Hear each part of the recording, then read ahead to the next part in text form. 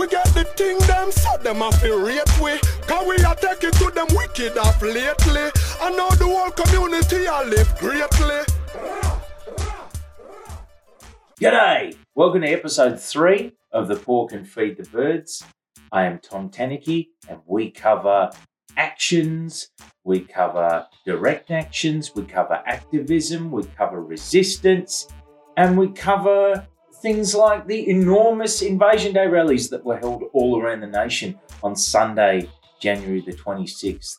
They were huge. Last episode I talked to Celeste Little in the lead up to the Invasion Day rally about what the purpose was of the day, what she expected for the day, and so on and so forth.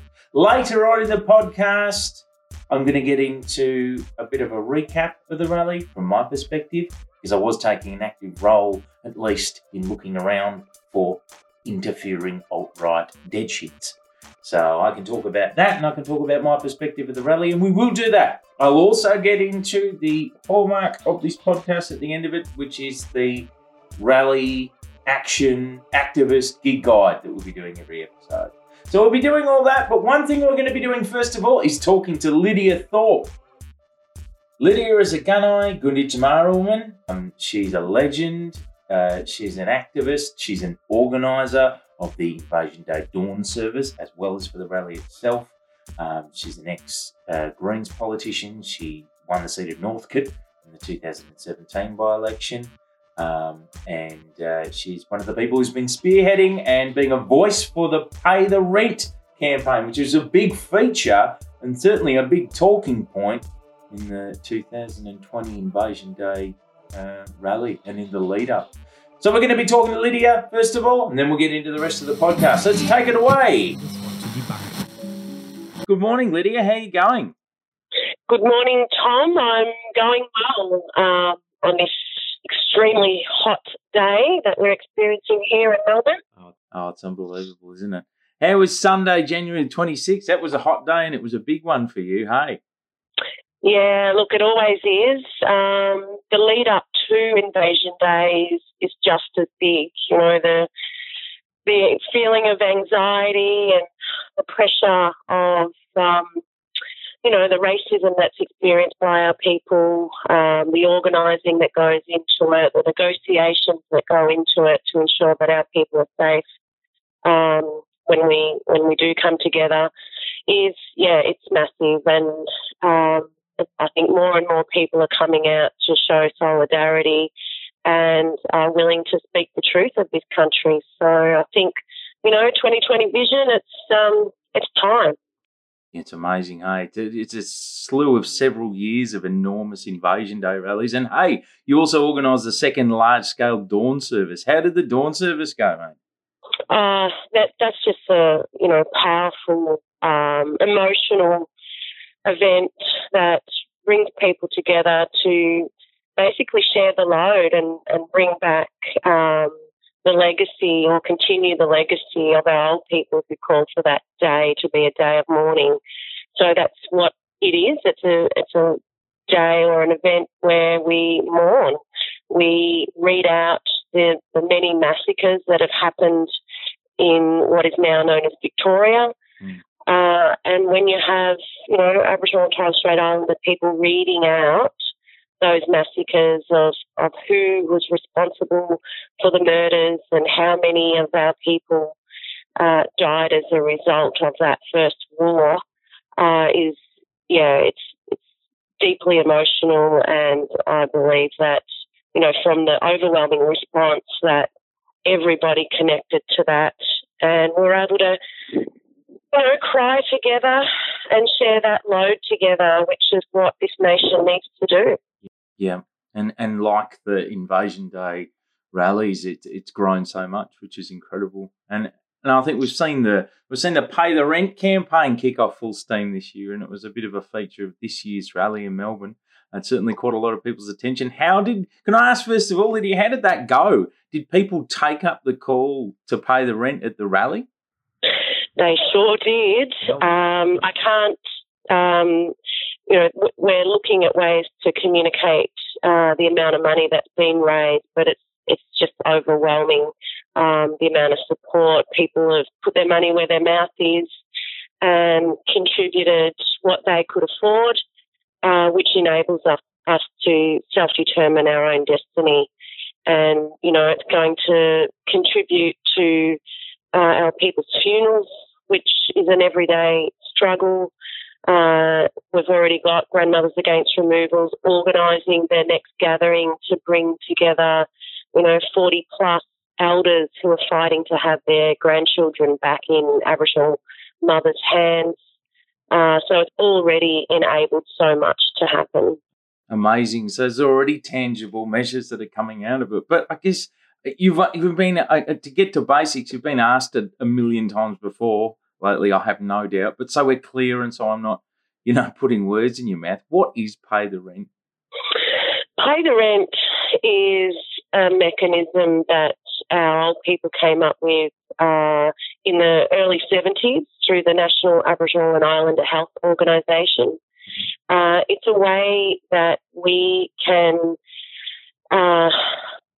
it's a way that non-Aboriginal people, those living on stolen land, can contribute to the many campaigns that need to be run to address these injustices that our people are facing. Now, back then it was, a political voice, and it was about the establishment of Aboriginal health services around the country, which were also our political voice back then. Governments are still rationing out what they believe is enough for our people to address, or to be part of addressing the injustices. But we all know that government funds are taken up predominantly by the bureaucracy and also lately by many, like non-government organisations that are competing for those dollars. And so whatever gets to the people is the scraps of what the government say they give us. And it's just not enough. I personally have had many families reach out to me for assistance to contribute to funeral costs. I've been part of Grandmothers Against Removals who they're not recognised by the government, nor do we want them recognised, but, they call out the practices of the Department of Human Services who are removing our children, and these grandmothers are turning up to court on their own without support, without legal advice. And, if these children are being removed away from their parents for various reasons, then these grandmothers are saying, we can look after our grandchildren. They don't need to go into non-Aboriginal homes or community. We want them to stay in our community. And so this enables those grandmothers to have a voice and to be supported to, attend court, but also gather and share their experiences and become a collective that has a strong voice. Yeah. So, that's pay the rent is just a way that we can self-determine what fights we need to continue to fight. It's not reparations. It's not a deal that we're doing with the government or, non-Aboriginal people in this country. It's purely saying to those on stolen land that we need to be resourced to continue this struggle. Yeah. And I love it. I love to hear it.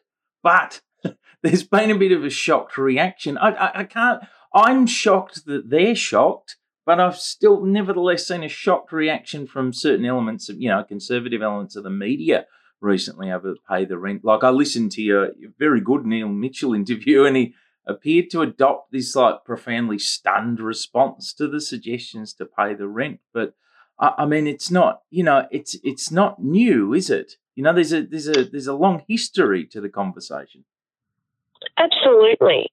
And, I wouldn't expect anything less from the Conservatives, and people do have a right to question this. I'm not saying that people shouldn't question what we're doing, but, personal attacks is not the way to go.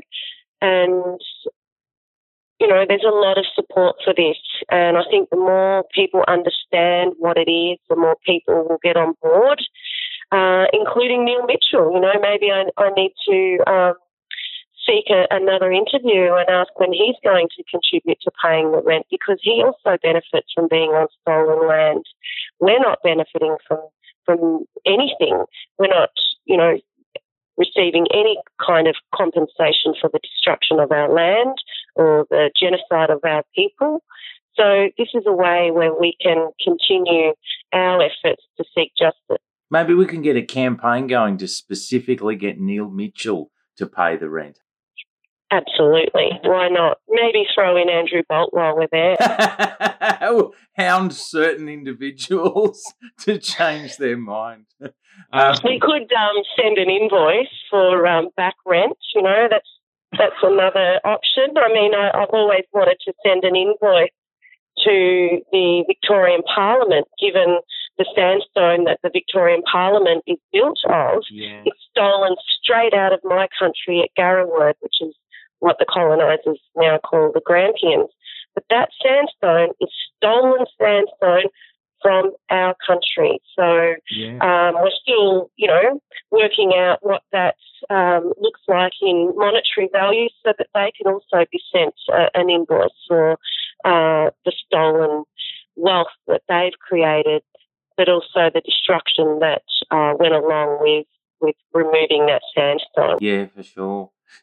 Lidia, pay the rent is a conversation. I mean, getting beyond your Neil Mitchells and your Andrew Bolts, who, in some of their cases, certainly there's an obvious agenda there. But, I think there's this blockage to the conversation, if not for reparations and certainly for pay the rent. And, it's kind of, to me, it's tied into the settler coloniser history here. But I also think there's modern examples that have made it a tougher conversation, like when, John Howard refused to even consider making a formal apology because of what he said were the implied financial obligations that he said would come with it. So now when we're talking about pay the rent, people are, they've got it in their mindset to be horrified about the conversation. But yet I see the pay the rent thing's quite successful. Have you had many hard conversations about this since it's come about? And do you think that people are changing their mind and learning more about it? The hard conversations have not ended. Even before this interview, I was having hard conversations because it is new to people, and anything new, people are fearful of, particularly when it comes to pulling cash out of your pocket. So I appreciate that, and we're up for that hard conversation. We've been having hard conversations for 250 years. So if we look at stolen generation, for example, every state and territory have reparated stolen generation members except for Victoria. So, what are we waiting for? Are we waiting for our people to die off before they get justice? Well, no, I'm not waiting for that. We need justice now, and we'll do it our way, that we self-determine what our priority is, rather than the government continuing to set the agenda and oppress us and decide how much money that they need to reparate or how much money they need to provide for welfare services. We don't want welfare. This is not welfare. This is not charity. This is just the right thing to do that enables our people to, as I said earlier, self-determine our own destiny. It's reasonable, it's responsible, it's rational, and that's what our old people said over 40 years ago. Yeah. I'm excited to see the justice in the pay the rent convo taking off, but there's an anarchist in me that's excited to see what kind of power could be built outside of the state's hands, not reliant on begging for taxes and not reliant on begging for things to be funded, as this grows more successful. What kind of enterprises are being looked at, Lidia, if the pay the rent campaign really takes off down the track? Well, that's something for my people to decide. Yep. It's not, I'm happy to talk about it out there and bring people in. But we've organised a community meeting in 2 weeks' time so that our people can be part of the decision making.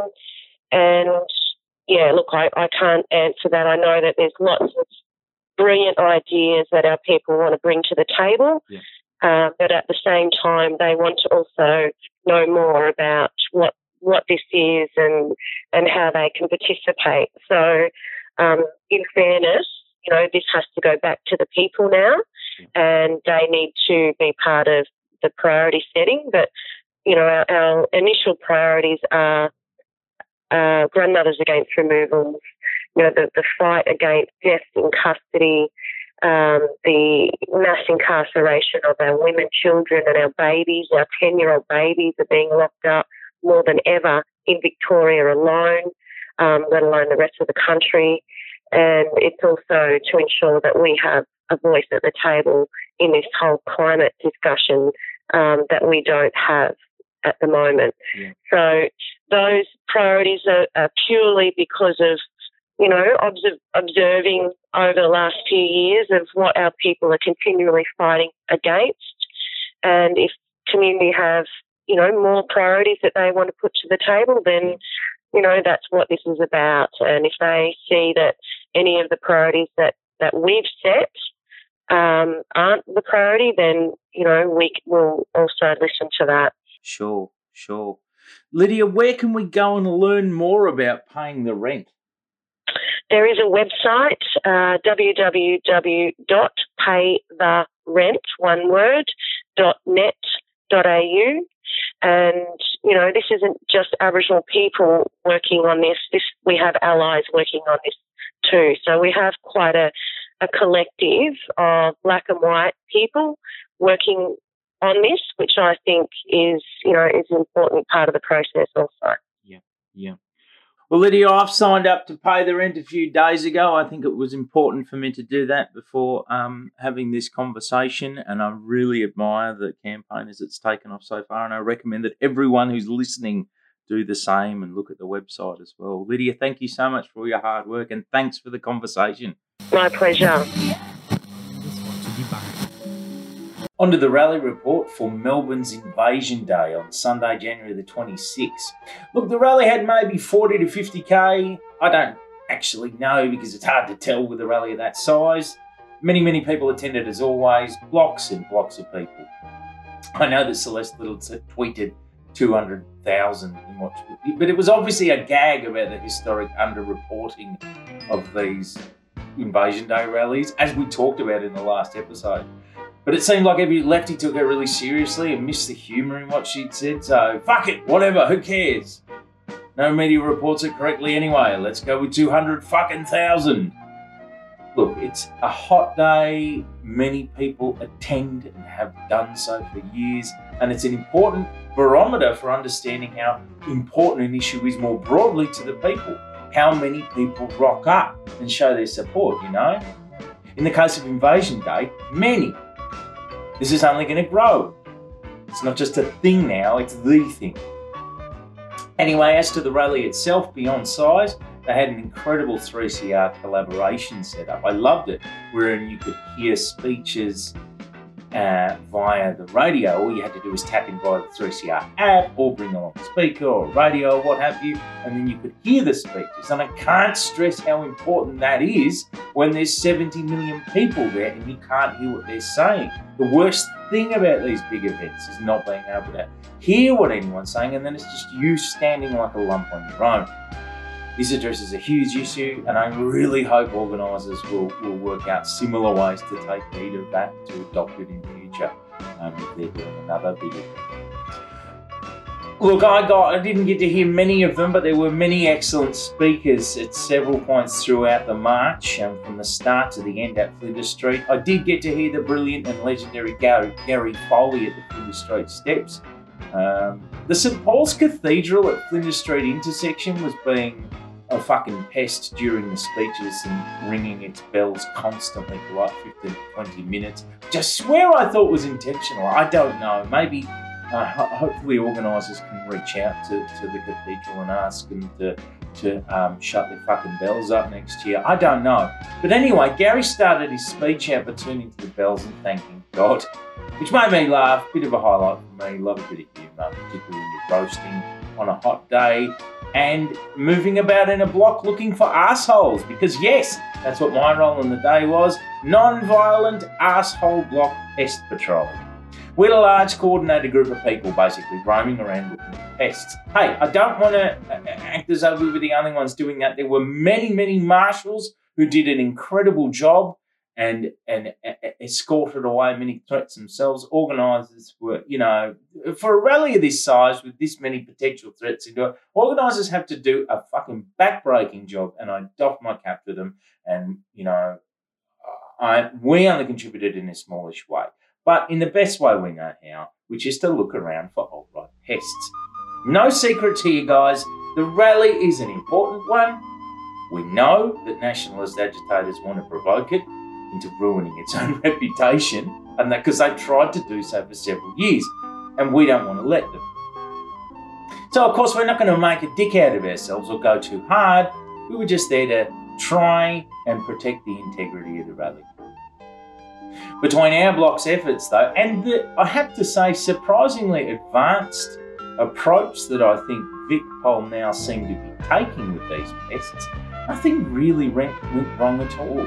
No real sort of incursions or interferences, which was great.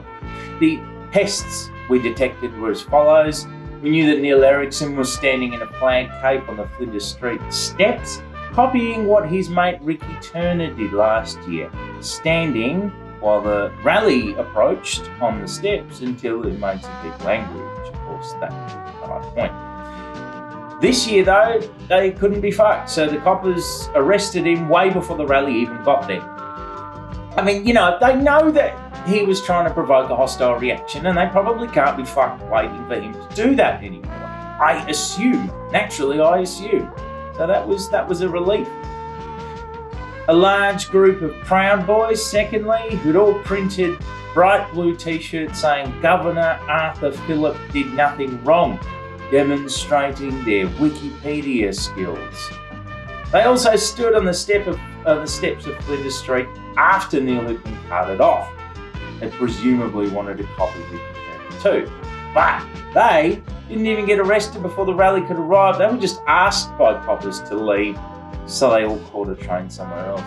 They're very good boys. They're not just Proud Boys, they're good boys too. Nice one, good boys. You wasted your nice new t-shirts. Thirdly and finally, Avi Yemeni was doing the only thing he ever does, which is trying to interview people at the rally to make them look silly to put into his interview so that he can ask for more subscribers. Our block found him, we said lots of things to him he doesn't like, and we were generally being pests to that pest. At one point, Avi Yemeni shook my hand and he said the same thing to me. He only ever has 2 or 3 different prepared questions that he asks people, and what he obviously found the most shocking was the fact that the rally organisers, including Lidia, who we heard from before, were asking people to pay the rent. And I struggled to understand why Avi Yemeni finds that so hard to wrap his head around, given that he asks for money as a solution to broad societal problems in every single one of his fucking videos. Why are you finding it so hard that people would ask for money to further their causes? That's all you ever fucking do, mate. Except for all that goes for, presumably, is little bumps of coke so that you can get the Dutch courage to go up and troll more rallies. I don't know if he's a coke fiend or not, but he certainly looks like he is. He may be wired from coke, or he might just be wired from pure, sheer, unadulterated narcissism. Nevertheless, we were being such pests to him that the coppers got sick of him and they arrested him. See you, mate. Avi and Neil both say that they're now going to take the cops to court, which is just funny, and I hope I never do. Hopefully I never even have to talk about it again. I don't give a shit what they do in their spare time, so long as they don't try and ruin proper actions. I'm feeling really good about the frustrated efforts of these dedicated pests, because believe it or not, countering them and talking about them is not the main aim of my life.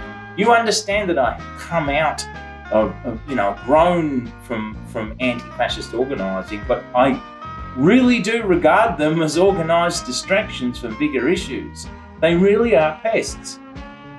And what they are with big efforts like Invasion Day is parasites. They try to warp the positive energy of days like that and manipulate it into something that ruins its reputation and, particularly in the case of Harvey, makes them money. If we can keep the pests down, for us, that's a good way to show some solidarity with Invasion Day attendees and organisers and Indigenous people, but it's also helping to grow these movements by taking away obstacles that stand in their way. Even if those obstacles are just street-level camera-wielding pests. Because some people might say to you, oh, don't worry about the RVs, look at what the state does. And I understand. To a degree, I agree. But you only need to look at people like Andy No in Portland to see just how damaging one camera-wielding pest can be to a movement if they provoke it in the right or the wrong way. So that's where I believe what we do can come in handy. Long may we continue to do it in the future. Anyway, brilliant large-scale rally, reflective of a desire for a reframing of national consciousness and an abolition of the state as it is, and a prioritisation of First Peoples and Indigenous peoples' needs and sovereignty.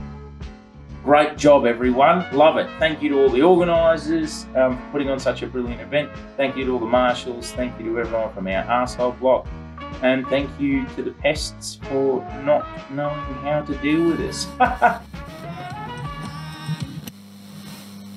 On to the rally gig guide for the next couple of weeks. The swarms of the city for climate justice continue on Fridays all around the nation. Don't let the momentum subside. That's the message. Don't get used to these bushfires just because they've abated for now. Actually, for Canberra and for all around the nation, we probably haven't even seen the worst of it yet. Sack fucking ScoMo. Sack insert PM here. Fuck you. Check the Uni Students for Climate Change page for details. There's an introduction to the Refugee Action Collective happening on February the 3rd at the A&MF in Melbourne CBD. Good way to look at joining and find out more. Get the hell on down to the Refugee Action Collective page on Facebook for details. Big protest coming up on Feb 9, a rally against the religious discrimination bill tabled by our Christian fundamentalist happy clapper PM. February the 9th at 1 PM at the State Library, organised by the Rainbow Rebellion. Get on down. Send me through your important events and hit me up if you want to discuss them on the podcast. That's it for now, my sweet angels, my sweet cherubs. Thank you so much for listening to another episode of The Pork and Feed the Birds. Please subscribe to me, to this, on your favourite podcast platform. It should be on all of them now. Please hit me up if it's not. Please give me a lovely review as well if you're on Apple Podcasts. Those things help greatly in bringing this to the attention of more people. Please tell a mate who's interested in grassroots action about this podcast as well. Please, I beg of you. Please help me if you can also by chucking a clam or two at me on Patreon. Today, or in the last couple of days, I've done a video, this episode, and an article about dealing with alt-right pests, and believe you me, all up, it's a very full load in addition to coordination and all the other things I do behind the scenes. I do not need your money more than the very important causes that I will regularly discuss and promote in this podcast, but if you believe in what I do and want to support me to do more of it, I would be very grateful. Always hit me up via the socials, Facebook, Instagram, Twitter, wherever, with any suggestions, thoughts, or simply to yarn. I love a yarn, I love working with people, and if you've got rallies to promote or the like, I'd love to talk to you on the podcast. See yous next time. Pay the fucking rent, mate.